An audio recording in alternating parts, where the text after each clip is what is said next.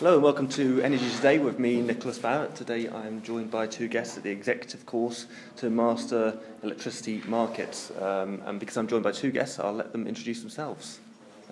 Yes, my name is Thomas Olivier Léotier. I'm delighted to be here. I'm a researcher at the Toulouse School of Economics, which is in Toulouse, as the name indicates. And I do a lot of research on electricity markets. And good morning, good afternoon. My name is Fabien Roch. Unlike Thomas, I'm a practitioner of this industry. So my day-to-day job as a consultant is to work on electricity markets, either for private companies, regulators, TSOs. Okay, so tell me a little bit about what you're doing today and how it links into the current conversation we're having about markets in Europe.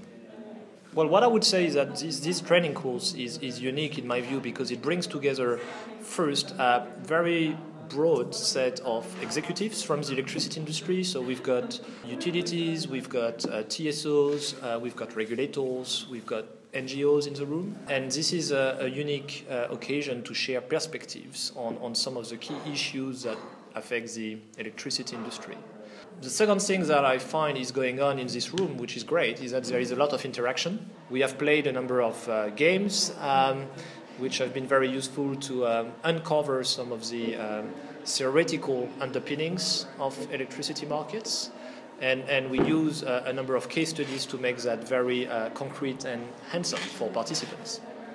Okay, Thomas Olivier, why don't you tell us why it's so important that regulators have a good grasp of economics? When you take a step back and you think about the situation we're in today, you realize that we need to meet the carbon challenge, right? We need to reduce our carbon emission while protecting our standard of living, and therefore we need to A, if possible, consume less electricity, and B, certainly produce less CO2 as we produce electricity. That requires tens and hundreds of billions of euros of investment every year into completely transforming the industry. So the more we can do that efficiently, the more we can do that in a cost-effective manner with the right rules, the right regulation, the right incentive, the cheaper this massive transformation is going to be for society. If we get it wrong, we'll end up paying 3 or 4 times the right amount for the transformation, and we may even not get there. So it's super important that we have the economics in place, that people understand what are the principles, that we can design and implement good policies that will reduce the cost of the transformation. What do you think the European Union could do better in this regard, specifically in relation to climate change and energy markets? This one is a very tricky one. This is a problem it feels at the border between European competence, as in the Union's competence, and the prerogatives of the states.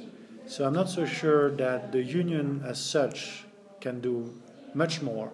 It has to be decided, it has to be better coordinated what happens in Brussels and what happens in every state. It has to be better organized. But I don't think that the Union right now has much more leeway than what it is doing today. I'd second that and say that, well, the European Commission, even though it's been criticized, in my view, has been doing a good job. With the limited powers that it's got, we should not forget that European energy and climate policy is relatively young, in the sense that in the 90s, energy policy was primarily about competition. It was a competition policy to open markets and create the conditions for trade, which in itself was a big achievement, I think, of the 2000s, managing to remove the barriers to trade, and European citizens have largely benefited from that. We should insist on that because very often people think about it negatively. The other thing is that Europe, each country is very small in the world when it comes to climate change compared to some of the giants like China, the US, etc. So finding a way to have Europe having a common approach or a coordinated approach is the only way for Europe to be one of the leaders on the climate change side, I would say. Okay, excellent. With that, I'll have to let you get back to your course. So, Thomas Olivier, Fabien, thank you very much for joining us on Energy Today. Thank you very much.